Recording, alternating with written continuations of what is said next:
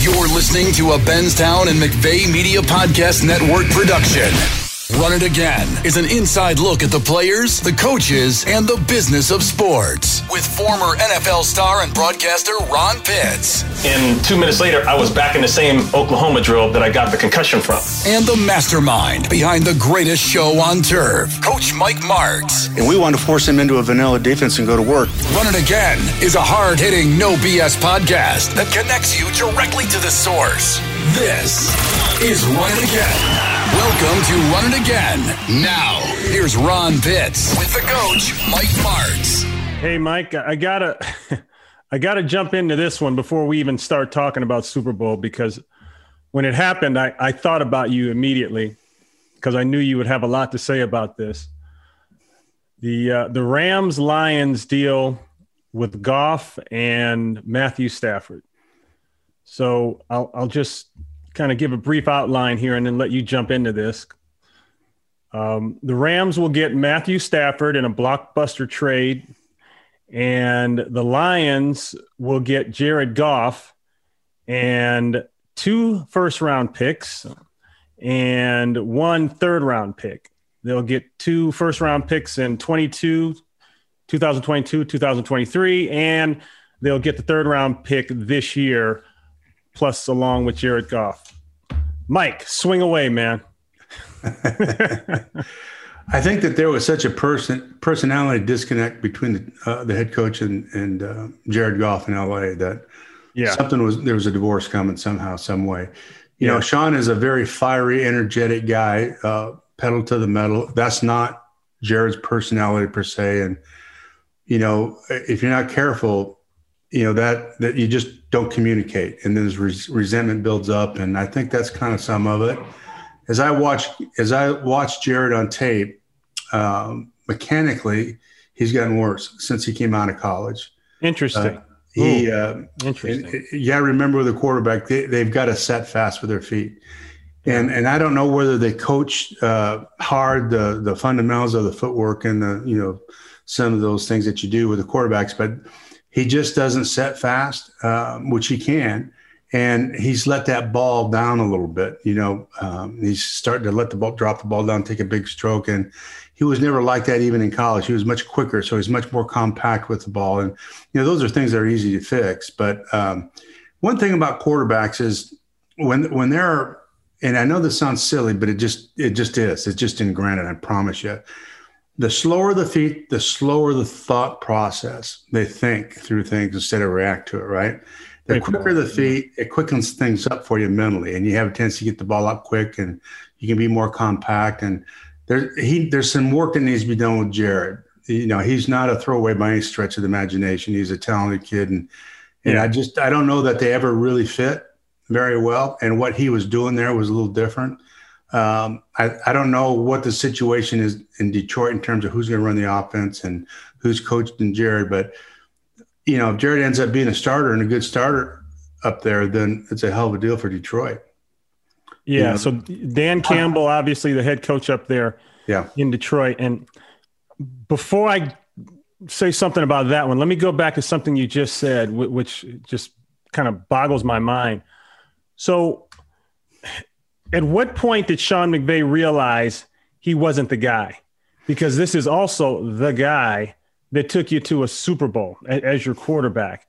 What happened and when did it happen that the light went on and he said, I think probably the first year, Ron. The first year? I think so. Because I think when I look at their offense, what they do is guarded for that quarterback. In other words, they've kind of put a square around what they think Jared can do well, and they don't ask him to do the other things. He doesn't look real quick with the ball. He wants to see things and think about it a little bit. And they did a remarkable job with him in that respect. So I don't think he was ever really comfortable with the kid in that respect. Now, that's just me. I don't know that. Nobody's ever said that to me. That's just, I project that in there. Yeah. And their personalities certainly are 180. Right. And that's just not going to work. I worked Jared out when he came out and was really impressed with him. He's kind of a quiet, stoic kind of guy. You just, coaching quarterbacks, you don't coach them the same. Each quarterback is completely different. I whispered to Mark Bulger most of the time once he became our starter, because he's such a nice, sensitive guy. So but I knew he was a tough guy, so I didn't worry about it, And then I've had a couple of rockheads where you got to be in their ear, So it's just the way it goes, and you can't just put the pedal to the metal of that kid, and you're not going to develop that relationship. Mike, oh gosh, man, you always do this. I mean, whenever we start talking about offense, you're great. And then when we start talking about quarterbacks, you're brilliant. And it just leaves more questions. And I know we only have so much time. Okay, let me go back on this. Now, so you said Mark Bulger was also a tough guy. Now, I think a lot of coaches miss that when they got one guy that's on one end of the spectrum. And I know what you're talking about. Mark Bulger came in a couple of our production meetings, and I thought I was talking to an accountant with H&R Block or something, man. I mean, he was guy looked like a lawyer. He looked like he didn't have any business in that room. He was like he should be selling China down at the mall or something, Yeah. Exactly. You talk about the guy that maybe you want your daughter to marry someday. No question. He would fit in that mold. But what did he do that made you understand he was a tough guy? Because I'm trying to figure out now, when did McVay know, even though you paid the guy $100 million, when did you know that he probably wasn't the toughest guy or your guy? So. I don't think his toughness is a question. Yeah. I don't think toughness with Jared has ever been the question. And I hear people say that all the time. He's a tough kid. You don't do what he did with that finger and keep playing and all that. No, that's true. That's true. He's a tough guy. And I think Melloney's a tough guy. Yeah. To me, it's a competitive part of it. The best competitor on the whole field has to be on your team, has to be the quarterback. Just has to be. Has to be. You know how competitive Sean is. And so I don't know whether, there's a patience there when you have that personality like Jared. I'm sure he's competitive, but you just get frustrated, because he's not like him. And being a young coach, you just get frustrated a little bit. You can't. You got to find a way, or whoever coaches the kid, you've got to let somebody else deal with that then and find a way to pull his trigger. Or maybe he just feels he's just not good enough. Was that a case where all of a sudden, maybe they had a time frame that said, okay, Goff, if he can get us there, probably won't get us there till year 3 or 4. And then all of a sudden, he got him there McVay's second year, I believe, because Goff was there. I'm just looking at the board here, 5 years. Came in 2016, and out now. So he came in, and we talked, I don't even know if the NFL thought the Rams would be as good as they were that quick. Well, that's a credit to Sean, though, not to Goff. Because Sean, the whole team was good. Yeah. Do you remember when we came in this season after the COVID thing, and there was 3 or 4 teams that just were playing at a higher level than everybody else? Kansas City, LA, and a couple of those teams. Well, that's a coaching thing. Yeah. And I think that the details and discipline of that football team. The quarterback just got to make sure he does his role. So an extraordinary quarterback will thrive in an environment like that. Well, he's not an extraordinary quarterback, and I don't know if he ever will be, but he might be. He just in the right circumstances. And, and every quarterback, every one of them takes time. Some of them are faster. Brady, boom, there you go. It takes right off. But Kurt Warner, it took time for him to get that. He wasn't an overnight success. He bounced around a little bit, Yeah. So they all take a little bit. It's a different path. And like I said, they're also different. And you can't have the same guide for every quarterback. You can't do it. Yeah. Okay. So now Stafford comes to LA. Goff goes to the Lions. Excuse me. I'm sorry. Can I back up just a second? Yeah. Yeah. In all of this, there was one telling comment through all the garbage. Do you remember what Goff said when he went to Detroit? It's just good to go someplace where they want me. Yeah. Yeah. Right. So, right. That didn't just happen overnight. Right. He didn't have that feeling. That feeling wasn't because he got traded. No. Obviously, that feeling had been there for a while. Yeah, that's right. Yeah. And he wanted to make sure everyone felt that. He stuck it to him on that one. Right. Yeah. Another telling moment for me was in the Seattle game. This was the game that they lost, and Seattle ended up winning the division. And, you know, Goff had a couple questionable plays where people thought he could have slid or you know, went head first and gotten the first down and blah, blah, blah, blah, blah. And there was an exchange or lack thereof on the sideline between McVay and Goff because he didn't start Goff that game. Remember, they started the other kid, and that kid ended up getting a concussion, getting a neck injury. So a lot of people thought, there's something weird there. You could see something weird happening. And I think maybe, to your point, Mike, that was the end of the weirdness. This weirdness had been going on for a while. Yeah, it peaked there, I think. I think the biggest issue is, Jared's a very, very smart guy, smart guy. And he has a tendency to really dissect stuff and internalize things, I think. The short time that I was with him anyway, I just got that impression. Because I put him through drills and ask him some things, and I can just see him. And if it was something that he think was important, he just kind of, so, he was pretty easy to read, So with a guy like that, you just there's a buy-in thing there. And the more critical you are of that guy, it's just going to send him the other direction. It has to be, here's why we're doing it. And be positive with it and encourage him, and because he's still young, and then he'll grow out of that eventually. But that's the only way you keep that relationship with him. And Sean, he's got so much going on, he didn't have time for that. Yeah. So now Dan Campbell's the head coach. I couldn't think of two more different personalities, at least from the outside looking in, than Dan Campbell and Jared Goff. I know Dan. Yes, I'm sorry. Go ahead. No.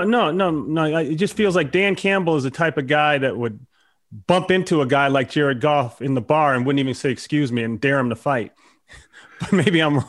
Yeah. Danny played for us for a couple of years up in Detroit. He's our tight end. Okay. I know Dan real well. Yeah. One of the nicest people you ever meet. He's a sweetheart of a guy. He's like Mark Bulger, Because his pictures don't look like that. And in his press conference, when he said we're going to bite people's kneecaps off, I'm not sure that he's going to get a lot of kneecaps bitten off by Goff. But I feel your point, though, Mike. But my point there, though, is that when you go in the locker room and put the silks on, and you go out in the field, then it's just like it's just Dr. Jekyll, Mr. Hyde. There's a transformation. Now that is a fierce competitor. So the difference between Sean and he is incredible. But what Dan will do, because this is who Dan is, he's a positive, and if he believes in you, then he's going to give you every benefit of the doubt, and he's going to encourage you and still coach you hard and all that kind of stuff. So it's just a different way. Danny Campbell is one of my all-time favorites. I mean, he is salt of the earth. He's kind of what football is to me. Yeah, boy, from the outside looking in, it looks like Duck Dynasty versus Hollywood chefs, but we'll see how it goes. Interestingly enough, Mike, Mark Brunell is the quarterback coach up there. Yeah. With the new staff. Anthony Lynn, former Charger coach, he's the offensive coordinator. Mark Brunell is a quarterback coach. Deuce Staley, running back coach. I'm just reading down the list. Old Hank Fraley is the old line coach. So there's some football people in place here, and that's just on the offensive side. I didn't know that was a staff. That's a very strong staff. Yeah. Here's the thing that I know in offense at Detroit. They had a couple real strong coaches there, but not a whole staff that was very strong. Right. Because and from a coach's perspective, you're looking for a job. You're out of work. You're at that point, you're going to take anything. But if you had a choice between Detroit and someplace else, you weren't going to go to Detroit. Yeah. That was just that's true. No, that's true. That was the junkyard. You're done. So he didn't want to go there. But since they've changed so much there, and Danny's going there, it really is, and that's why it was always hard to attract really top-notch head coaches there. Well, but you got a guy in Danny now that believes in the place, which you've never had there before. Well, right. And Mike, you've been in that shop a lot. You were up there coaching, and 2 years, yeah. I know the area real well. I was born and partly raised in Detroit, so I know the people, I know the area. And my first instinct was Jared Goff is not a Detroit blue collar, roll up your sleeves. We're working down here at the Ford plant all day and night long, and he's not that guy. But hold on, that's the perception Now let's see what he does on the field. Well, that's all they really care about. They're so hungry to win up there. They could care less about the other stuff. Yeah, that's right. That's right. And I think, yes, there's that element of blue collar there, but there's also that other side of it too. There's kind of that California thing in the northern part of Detroit, where the nice suburbs up there and all that, so there's Airborne. Yeah, exactly. So there's all kinds of, all I know is they would do anything to have a winner there. And if they don't, they don't care if you come into the stadium on the horse backwards, they're going to be excited about it if you can help them win. Coming in the stadium with the horse backwards. That's a good one. Defensive coordinator is Aaron Glenn. Remember Aaron, former player? Oh, yeah. Yeah. Man, I tell you, that's how old I'm getting. I did Aaron's college games, a couple of his college games there. So, man. Okay, so we'll move on from that, and to be continued. But it is a big move, and I know the Rams are getting a tough guy and a guy who's got some years left in him too, especially with the new rules for quarterbacks now. If Brady and the bunch can play into their late 30s and 40s, then this kid can do the same thing as well. Yeah, here's one other point I'd like to make about this, if I can. Yeah. When you're a top pick and you become a starter right away like that, and you have a guy that was a late round pick, for instance, Brady or some of these other guys that have been kicked around for a few years before they get their opportunity.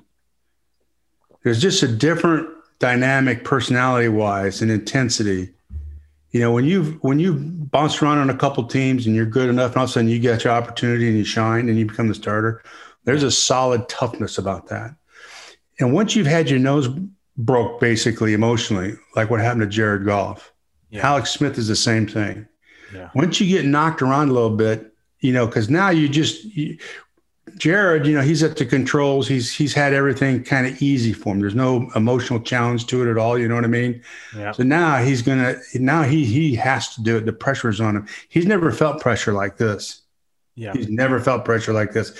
So we'll find out real quick, because now if he gets his heat on, as they say, then now we'll find out who he really is. Yep. Good point. Definitely. Great point. Okay. All right. So we'll check on that. Definitely. It'll be interesting. All right, Coach, we're going to take a quick break. We'll be back with more Run It Again after this message. Courageous is a word that describes America's veterans. Sadly, another word we can use is homeless. During this crisis, many veterans are living on the street. You can help. Donate at cardboardtoheadboard.org. On this week's episode, we preview the big game. From Tom Brady playing in his 10th Super Bowl to the Bucs' incredible defense to the magic of Patrick Mahomes, we break it all down and give our predictions for the winner, the score, and potential MVPs. Then we talk about the Matthew Stafford trade, what it means for Deshaun Watson, and why 49ers Twitter just can't leave Jimmy Garoppolo be. We're going on a hiatus, so listen in and let us know your thoughts before we go.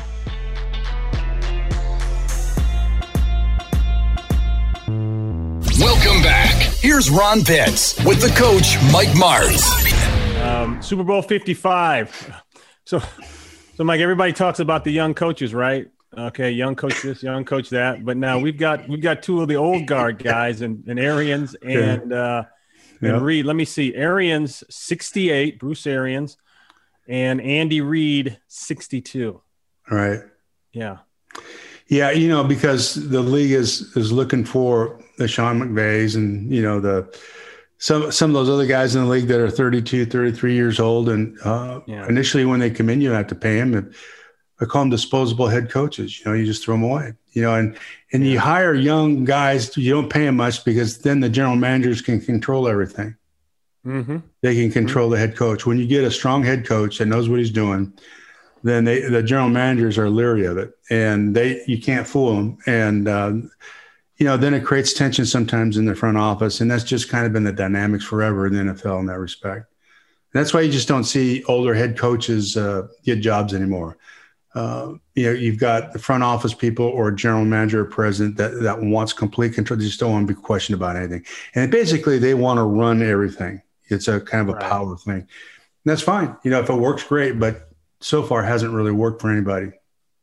Yeah, well, this is why you're going to be getting more calls, because these guys have done a great job. And the league is cyclical, right? And it's a copycat league.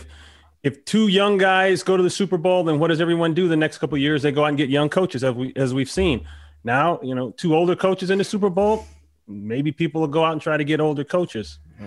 We'll see. It's just interesting, Ron. An assistant coach years ago, Dick Seltzer, told me, I said, my very first year in the league, a bunch of jobs, the season was over and everything. And I said, well, who get all, there's like 7 jobs open.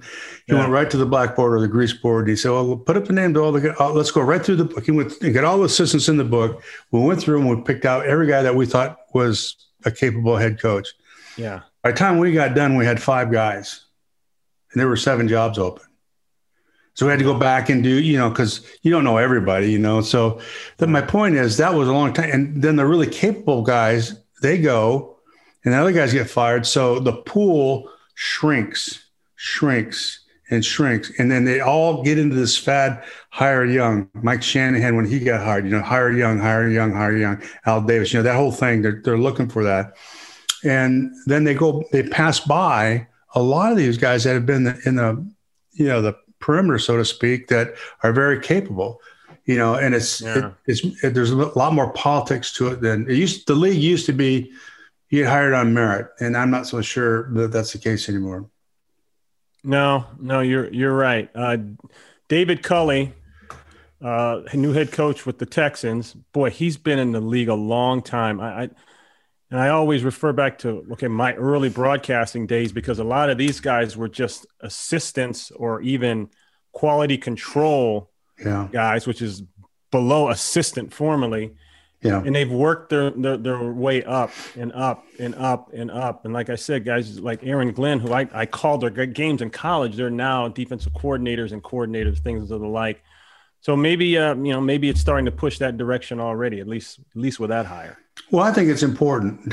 I think the experience that these guys bring is incredibly important because they've seen so many things that happen, not because they responded the right way, but they've learned from it. I learned way more from failure, before I became a head coach and as a head coach, actually, than I did anything from success. Success, you just you move on. But when you fail, you go back and you break it down real hard and you learn something. Yeah. That's a great point. Excellent point, Mike. So let's talk about this game here. Super Bowl 55. Believe it or not, it's we're getting up there in Super Bowl numbers, man. They don't even put the number up anymore. They just put the Roman numeral and keep it there, I guess. So it's like my birthday. you just use Roman numerals now, Mike? Yeah. We just kind of what do you call average up or down? Yeah, that's what I do. Average. Take an average. Or what do you call it? Take a 20-year average. That'll work. Yeah. So Chiefs 16-2 overall. Buccaneers 14-5. Man, this one feels to me like, okay, you've got the quarterbacks. You know what you have there. You've got, someone said, the new Tom Brady and the old original OG Tom Brady. So, that satisfies that part of the game that everyone's looking for. Defensively, we've talked about this. Buccaneers defense is playing real good right now, and especially up front in the front four. And you made that point last week that, they dominated that game, won that game with their front four, with the play of Sue along with Pierre-Paul. And those young linebackers inside, David and White, they were exceptional. And the secondary, is solid enough, of course, with that kind of help up front. Defensively, it looks like Kansas City got a little bit better. That was a question mark for us. We were not sure what they were doing early on in the year and where they were going to be and so on and so forth. They've gotten better. They got the Jones kid inside, big D tackle, and he's creating a push inside, and I think that's helped him quite a bit. I'll go right to this, Mike, because this is a concern for me. The Chiefs have lost some people in their offensive line. Okay, they're going to be without, most likely, their starting left and right tackle. Left tackle Eric Fisher, right tackle Mitch Schwartz. How big is that? Huge. Starting there. That's just huge. It's big, not because physically they can't do it. It's just experience. I do know that you go to work on those things in terms of recognition now with the games and the stunts and the blitzes. No, they got to pick it up. The communication, it's easier at tackle than it is at guard and center. Because there's not a lot of adjustment on the outside. you block that guy, you pass it off and all that. But inside, it's remarkably difficult. Okay. So on the outside, that part of it is the mental part of it, but just the speed of it and knowing how to do things and seeing new things and adjusting. And that's where you like a guy that's experienced, that's really good. I think it can affect him, affected us in the Super Bowl. Like I told you before, we had a pick six because a tackle just blocked the wrong guy, so I mean, it can be a major factor. Will be, I don't know, but sure, it has a potential of it. But I think, for me, Ron, I think all things considered equal, both quarterbacks are going to play well and all that. I think defensively, the team that shows up and plays the best on defense really in this game and keeps the heat on throughout the game. And I do think Kansas City will absolutely change things up, and they'll pressure him, and they're not going to let Tom sit in there and just, peel it away in these zones and whatnot. So I think they will try to confuse him as much as they can, because teams that have made him hold the ball and do things, show him something and change. Because remember, you have to be on the same page as the wide receivers are. If the wide receivers don't see the same adjustment, that's when you get in problems, Yeah. And I just think, looking at the Bucs defensively, man, I wouldn't want to play him. I just wouldn't want to play him, and the linebacker, the key guy to me is White. So what happens when Mahomes gets back there and he starts moving around? The one guy that will run him down is White. I know. And they'll have something for him. They will definitely have something for him. I'm talking about the Bucs for Mahomes. So I think defensively, it's going to be a lot of fun, because they'll be different, perhaps, I think, than what they've been in the past. But I love the intensity and the physical part of how the Bucs play on defense. A lot of weapons for Kansas City, as we know. Tyreek Hill, Sammy Watkins, if he plays, he's been in and out. Clyde Edwards-Helaire, another guy, he's been in and out. If they can get everybody healthy and going, that helps a lot. But so many weapons. Mecole Hardman. You talk about what Tyreek Hill is. Well, this is a little smaller version of Tyreek Hill. Hardman is, and he's the slow guy of the bunch. I think he's just the late 4.3, 40-yard dash guy. Okay. Yeah. So there's just, if that were, man, if I'm Todd Bowles, I'm thinking, wow, man, we have to make sure we really shore this up. And I went back and I looked at some film of the Buffalo Kansas City game, Mike, and it wasn't the playoff game. It was the game earlier in the season. As you know, Kansas City beat them twice. But Buffalo's answer to Hill and Hardman and all that speed on the field, they lined their safety up, and I counted it. He was 30 yards deep at the snap of the ball, and it was a second down play, second and long, third and long type play. It was unbelievable. Didn't work, did it? I mean, if that he could have put him 50, it didn't work. God. So if they quick kicked, they'd be perfect. But that just shows, how much speed is going on out there and what you have to get ready for. I just think you have to trap him as much as you can. When you have speed, you have got to rip him apart trying to get off the ball. You cannot let him get off the ball. Yeah. And we used to do a drill. We take linebackers out on wide receivers to help them get off press. We tell the linebacker, just don't let him off. I don't care what you do, just don't let him off. And that was a challenge for those wideouts. No, that's a good point. Now, the problem with Hill, and I'm speaking from old DB experience, is it's one thing with a linebacker, because linebacker probably won't run with him in man. Obviously, he'll have some kind of underneath coverage or whatever. But as a corner, when you try to press Hill, if you can get your hands on him, great. But, Mike, I don't see many people can get their hands on him. Yeah. And everything's speed release now. Back in the day, guys used to spend time. I was talking to, who was I talking to about with this? Mike, your old receiver at the Rams, Henry Ellard. Okay. Yeah. Henry. I played against Henry. Great receiver. And I said, Henry, what is the best release move you guys are working on these days? What is it? Henry said, no move. We don't waste our time with that anymore. Speed release. That's what we did. Yeah. He said, speed release. Just get off and go now. Because everything's timed. Yeah. And so when I first coached receivers there, when I first went to the Rams, all I did is we spent 20 minutes a day against press, just releasing off press. fancy releases, just getting off, chops, and every one of them want to chop their feet and make moves and all that kind of dumb stuff. Just go, okay. And then you can back off and do a little bit of that. But that's all we ever did. Yeah, that's right. Okay, so now to your point, going back to how the Buccaneers are going to play this.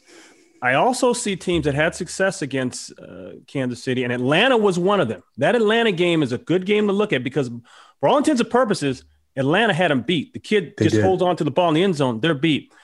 And, Mike, they did a double on Hill, but they did it with a far safety who didn't even start off looking at Hill. It's like as the play developed and he saw Hill coming across the field, he then picked him up. I think you call it pickups. So the backside corner, as Hill is dragging across the field real deep, he kind of holds on his back shoulder, and once he gets to a point, he turns him loose to the safety, and he looks for another crosser coming over. Yeah, it's a trap. We just call it a trap. You call it a trap? Yeah, you trap those deep receivers in the cross field, and there's some indicators, though, route-wise and from the quarterback that can help the defense see that. But you got to have that called on. You have to have that defense called, obviously. When they're throwing that, so if you're in some sort of man coverage, obviously you're out of luck. But there's so many forms of press with the safeties help, trap, and all that kind of stuff. And when you start the formation, that kind of blows that out. But there's a lot of different ways of trying to. You're going to have to double him somehow. You have to. I mean, you have to. You have to. Yeah. But that's when the running back gets going, and as soon as you see that. Yeah. That's the problem there. And that's why it's going to be an interesting game, because once they start running the ball a little bit on you, okay, and then you just get that safety lazy one time, or the coordinator says, hey, okay, screw it. I got to get my safety up there. We'll play a simpler coverage. We'll stay 3 deep, or we'll play one. We used to call it one clamp. It was cover one, right. Man-to-man, the outside, safety deep, but you're clamping everything in your zone like it's man. You're just not chasing it across the field. You see how that goes. So Ron, they can play a 6-man front. Okay, yeah. And have 5 deep, right? They can play a 6-man front because of those 2 linebackers. Nobody else can do that against Kansas City, really, and survive in the running game. With those 2 backers, I think that and because of the 2 tackles, a little inexperienced, I believe that they can handle that, which gives them a huge advantage in the back end in terms of trapping receivers. Now, those 2 backers aren't the biggest guys. White is, he might be 6 foot. He's 2 something, but he's not a thick, heavy guy. Finds the ball great, scrapes well, as does the other kid, David. But maybe they could run right at him and pound him. I've seen Andy do some 2 tight end stuff, but I don't think they want to do the 2 tight end stuff. I don't think Eric Bieniemy, as offense coordinator, wants to do that all day. I think they want that ball in that quarterback's hand, and they want Kelsey, they want Hill, they want the stuff on the outside down the field to shine sooner or later. Yeah, and when they break the formation and open it up, that's when those 2 linebackers should shine in the running game. And that's when you should have 5 deep where you can do some combinations. If they close the formations, then you go back into your normal 7-man front stuff, Yeah. But I just think that the Bucs have been so impressive defensively. The matchup between the Bucs defense and the offense with the Kansas City Chiefs is probably the most dynamic. But whoever shows up on defense and does the best job, because then you haven't looked at the other matchup either, With Kansas City, they do so many different things with pressures. Yeah. And remember at the end of that game, was it a week ago, with Tom at the end, they came off the edges with him. It blew his mind a little bit. It shocked him. So you have to squeeze him as much as you can in the pocket. He's getting a little nervous with that. Yeah, that's right. Kansas City's defense, to note, in the red zone, they're last in the NFL in red zone defense. I don't know what that really means, because if you're getting run up and down the field at that point, it's. So here's what I think about that. That's not always those numbers aren't always indicative of the reality of it. Yeah. In other words, Kansas City's been out in front on so many people. Yeah. That they kind of let up off the gas defensively, so to speak. So, they get down in there and they come in. Complacent's probably the right word, because they do. And, they're up by 3 touchdowns in the fourth quarter. They're going to give up some scores. And, it just, you hate it. You don't want them to do it, but it's just the nature of the beast, And so I think it's legitimate to some extent, but you got to be careful of that too, because they're probably better than what the stat says. Yeah. And everything else are in the middle of the road. And that one is like their only real tanker. But I'm, like you say, I'm not going to put too much weight on that because that could be a misleading statistic. There was a situation with Tampa Bay last week that I don't want to say it went unnoticed, but the running backs, and I should say running back Fournette, even though it wasn't a lot of yards, his yards were key yards. They played well when they had to play well. They ran the ball well when they had to run the ball. And, when they had to get the ball in the end zone, they got it in the end zone. And Fournette, I know he had a big touchdown. And that's what Green Bay couldn't do. Green Bay couldn't get the ball in the end zone. Hard yards. Yeah. Yards after the first contact, and you're moving against pressure. That's so big. And I don't know why at this point in the season this would happen, but there's just a difference in intensity between the Bucs and say the sure is. And the Packers. There's a difference in intensity with Buffalo coming down the stretch at the end there. They didn't play. They weren't as physical and as intense as they'd been. And teams have personalities to them. They always do. And you have to, as a head coach, you got to kind of feel that, and address it. But that intensity from the Bucs in that championship game, I mean, they couldn't be more intense. Now, if they can bring that in the Super Bowl, that's something else. And it sounds silly maybe to fans, but there was a almost assumption that, we're going to win this and go to the Super Bowl. Yeah. And they got shocked. That's right. No, that's right. That's right. Another thing too, that game, that NFC championship game reinforced something we've always known. In big games, at some point, and maybe it's just a playoff thing, you're going to have to make a play. You're going to have to pull a play out of your bag that no one expects you to pull out. Now, the play I'm referencing, Mike, is the fourth. Yeah, right. Yeah. Exactly. And the deep shot, you catch the corner sleeping, whatever it is on the other side, it doesn't really matter. But you've got to have the guts to put your quarterback, when he's standing on the sideline and you're going to maybe kneel on it or kick the ball or whatever, put him out and say, you know what? Let's take a shot. Don't get scared. You can't play scared. You can't coach scared. You can't coach scared in terms of, at that point you take what is normally done in football, which I hate anyway, but here's what you should do. Here's what you should do stuff to win the game in a Super Bowl. You just throw that out the window. And you try to do stuff that's least expected, and that's where you get your big plays that win games. You just do. Yeah. Yeah. Well, I saw you do it in a playoff game down there in St. Louis when you guys were playing the Vikings. And all week long, the Vikings were talking about, okay, we know the Rams are this, that. And I remember sitting in the meeting with them, and I was thinking to myself, boy, these guys, they're a little cocky, but they're confident too. And I think I can't remember who you guys played the week before, but you just rolled them up. And I thought to myself, I said, well, I know the Rams aren't going to open up throwing deep because that's what everybody in the world expects them to do. And the first damn play of scrimmage, you threw a deep ball to Isaac Bruce. The roof blew off the place, and that was the end of that game. So here's what happens with that. First of all, when you sit and look at a tape for hours on coverages and formations, sometimes against particular formations, they'll have formation checks, as you on defense did. Okay, we get into this twin set over here. If they have this coverage call, they'll check it to this. Yeah. So there's always kind of a coverage that they like versus a certain set, especially when you have a good runner like Marshall. Well, that's what they did. Yeah. So we knew coverage-wise what we were going to get. And at that point, it's just a chance, what's the best thing to get how do we get a big play out of this? And so you go back and look, and you look at the secondary and how they respond to stuff. And we just kind of felt, Ron, at that point, that if we could get a big play right away, then it would absolutely take the air out of their sails, so to speak, or it would help things. And plus, the thing about that, Ron, is your players, they love that. When you come out on first down, you say, listen, we're going after the end zone here on this they just get, they get fired up. It's playoffs. Let's go, buddy. Let's go win it. You're not going to try to grind it down the end and see who wins at the end. You're going to go after them. Yeah. Yeah. Well, you went after them.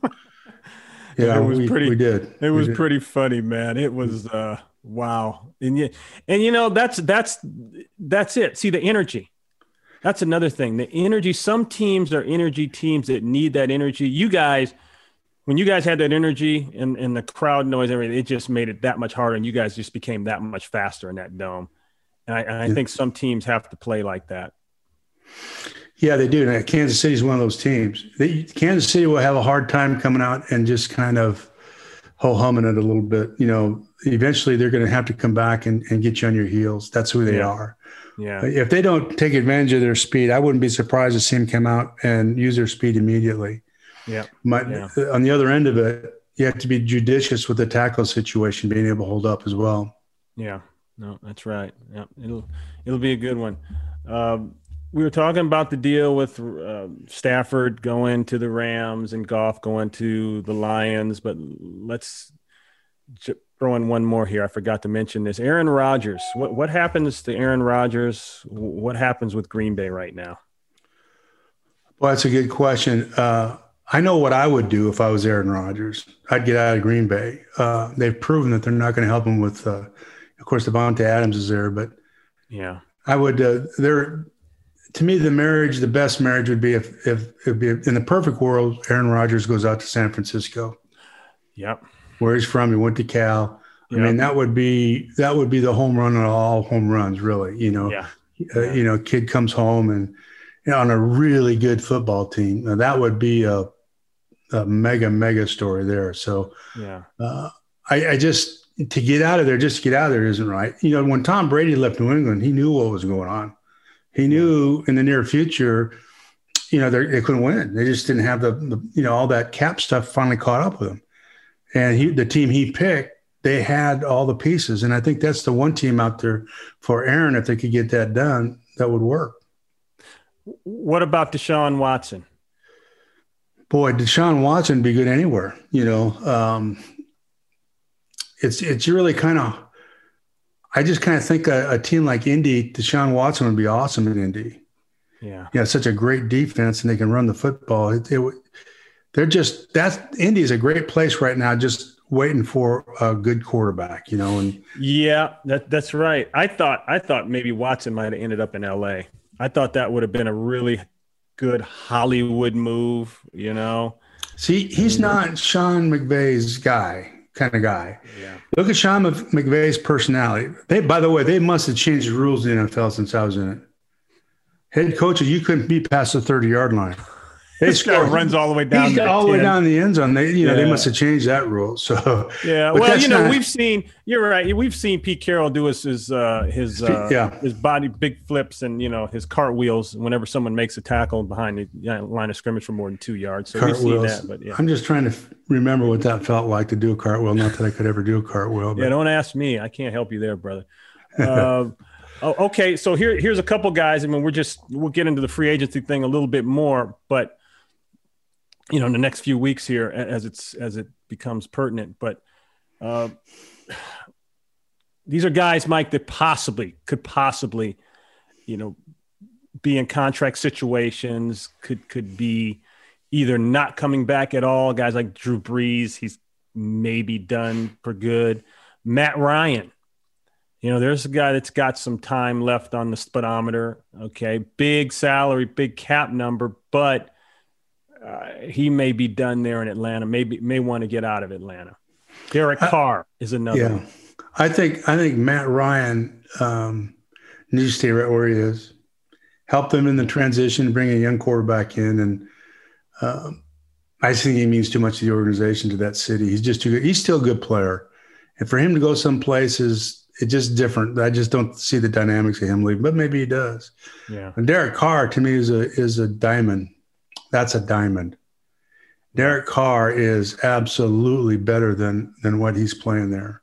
And I don't mean that as a slam on John or anything else like that. I just don't think – I think it's a little bit like L.A. There's a disconnect between the head coach there and that quarterback. But I think Derek Carr is really an elite player, and I'll stand on that one.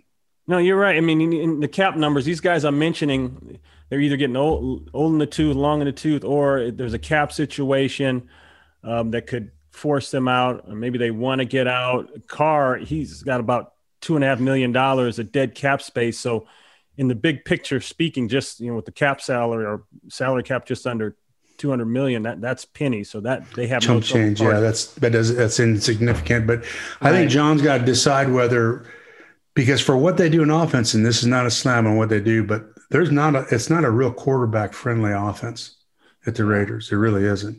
No, I get that feeling. You're right. Yeah, he's just kind of there on third down, make a good play, and just kind of manage the game, kind of a deal. And now that would be a huge Derek Carr in Indy to me would be. That's a match made in heaven, yeah. Because that'd be a good one. Because what Rivers was doing with them, you could do with Carr like that, and you could with Deshaun too. But I just think that would be a good match. Yeah. Kirk Cousins, he's got a huge cap number. I mean, the Vikings would end up with a $41 million cap hit if they try to do something there. I don't know that. Don't see that happen. Yeah, I don't see that happen. I don't know that anyone would jump on any of that. Sam Darnold. That was hot for a while with the Rams, so that's not going to happen. I wonder, do you think that Derek Carr would have been a good fit for McVay? No, he has the same kind of. Derek Carr is he's a kind of people are just all different, whether you're players or not. He's kind of a pleaser. Yeah. If you encourage Derek, if all you do is encourage him and pat him on the butt and tell him, I know what you did, but it's not right. Here's what we like you. He'll get it and he'll go. But if you chew him out, he's just going, and that's it. Yeah. So that's why I say his personality with John is going to chew on him a little bit. It's just not going to be real good. And I say that because McVay is going to be hard on him. And, like for instance, you take Derek Carr and put him down in Tampa Bay, he'd be great with Arians. Because Arians kind of has a way of massaging those guys along a little bit. Yeah, that's right. And, an older, experienced guy it's just kind of the way it goes. Yeah. I don't know that what Jimmy Garoppolo has that anyone wants. Maybe I don't know. You never know how a guy's been taught, like you always say, and what he has, but I don't see that. Mason Rudolph is there. Carson Wentz and even Dak Prescott. And I think the big issue with Dak is you got to see what happens with his ankle and see how he comes back physically. Yeah, that's a shame. They've got to keep Dak. Somehow, some way, it's just got to get done. I don't see him ever leaving there. But and if you know him at all, he's just a wonderful kid. He's a wonderful human being. I just don't see him. The one that's interesting is Carson Wentz, because Chicago's going to need a quarterback, right? Trubisky obviously is not going to go back there. I don't believe so. I don't think that's going to happen. So what does Chicago do for a quarterback, right? And Carson Wentz is just like what we talked about, earlier. The quarterback that comes out there as a top pick like that and struggles, and everything's kind of been given to him, and all of a sudden you get kicked in the groin, so to speak, and you got to come back and make a decision. And there's a different approach. There's a different intensity. There's an anger, if you will, when you come back. Some of those guys when they come back, or they just don't come back. Yeah. And just to wrap a bow around this, we've got about 5 minutes left, Mike. Let me go back to Brady. And so Tom Brady now takes his magic and 6 Super Bowl wins down to Tampa Bay. And in spite of how rough this thing looked in the beginning, even the head coach called him out. I don't want people to forget about that one. But here he is. He's right back in the big show. What is this offense that they're running, Mike? And is Brady running it, or is this a system that's been put in place by Leftwich, and Leftwich has given it to him? What is this? No, I think Brady's got a lot to do with it. And I think Arians has a lot to do with it as well. How much Leftwich has to do with it, I really don't know. But I look at some of the things that they used to do in New England, and just listen to Tom over the years in interviews. He's always looking for new things in the passing game. You listen to Peyton Manning. Well, on that drive, the guy would at 6 yards, and all of a sudden you delay. How'd you do that? What was the, he's asking those kinds of questions. And if you're not part of the offense and installing it and coaching it, you don't ask those questions. So to me, he's always had a little bit into it, and I think they've given him full reign. And I think a lot of what they do, he has some input into it. And I think Arians is obviously, he's a real good guy in the passing game too. And Leftwich, I think it's a good mixture there, but Tom ultimately will decide, I believe. Yeah. I mean, who knows more about throwing the football of those three? Wow. Well, it's the quarterback. I mean, and Arians is, he's coached a lot of good teams, and he's so I'm not going to take anything away from him as well. But Tom clearly is going to know more about, and he has to do it. So here's a guy who knows as much or more than all the coaches about the passing game and what they're trying to do, and also he has to do it. So wouldn't it make sense to really listen to him and let him kind of drive you through the game plan and whatnot? But I guess that's the big picture point that so many people miss, isn't it? Yeah. Let your guy be his guy. Be your guy. Let your guy be your guy. But there's so few of those guys. I think once a guy has been a starter on a good team for 5 years or more and had lots of success, then they get more and more control of what you're doing, and you listen more and more to them. And that's kind of the way it goes. Mike, is that offense called? Is it a multiple offense? Is it is it a West Coast offense? It's not a vertical passing game like you used to run. That doesn't look like that to me. I think it's a pragmatic offense, and I think that's kind of what we used to try to be as well. I think they're good at taking a look at a defense and what they need to do to beat that defense. I see. Attack certain areas, and they don't just – people think that offenses come out and they have a bunch of plays that they start with at the beginning of the year, and that's what they do, and they add some plays as they go. Well, maybe some people do. We never did that. Each week we morphed into something different, and I think for the most part, I think these guys do too.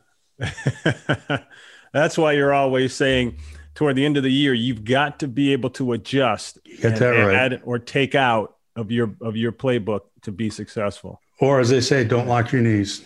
Don't lock your knees. Well, that's okay. My knees are so bad I can't lock anything. So, all right, Mike, we're out of here. We'll next week we'll break down what happens in this game, obviously, and then we'll really dive into free agency and more the other positions and more changes on staffs and things like that. So, all right, Ronnie. Good, man. Talk to you next week. All right, thanks. I'm Ron Pitts with the coach, Mike Martz, and we hope you enjoyed this episode. Like what you're hearing on Run It Again? Let us know by leaving us a review on Apple. Be sure to join us next Wednesday as we recap Super Bowl 55 between the Tampa Bay Buccaneers and the Kansas City Chiefs. And just remember, we're two old pros trying to make you think a little. Be safe and stay healthy, everyone. Run It Again with Ron Pitts and Coach Mike Martz is a Benstown and McVeigh Media Podcast production. Executive produced by Roy Hamilton, producer Ed Maloney, and technical engineer is Kevin Horton. You can follow us on Facebook, Instagram, and Twitter by searching @Run It Again Podcast.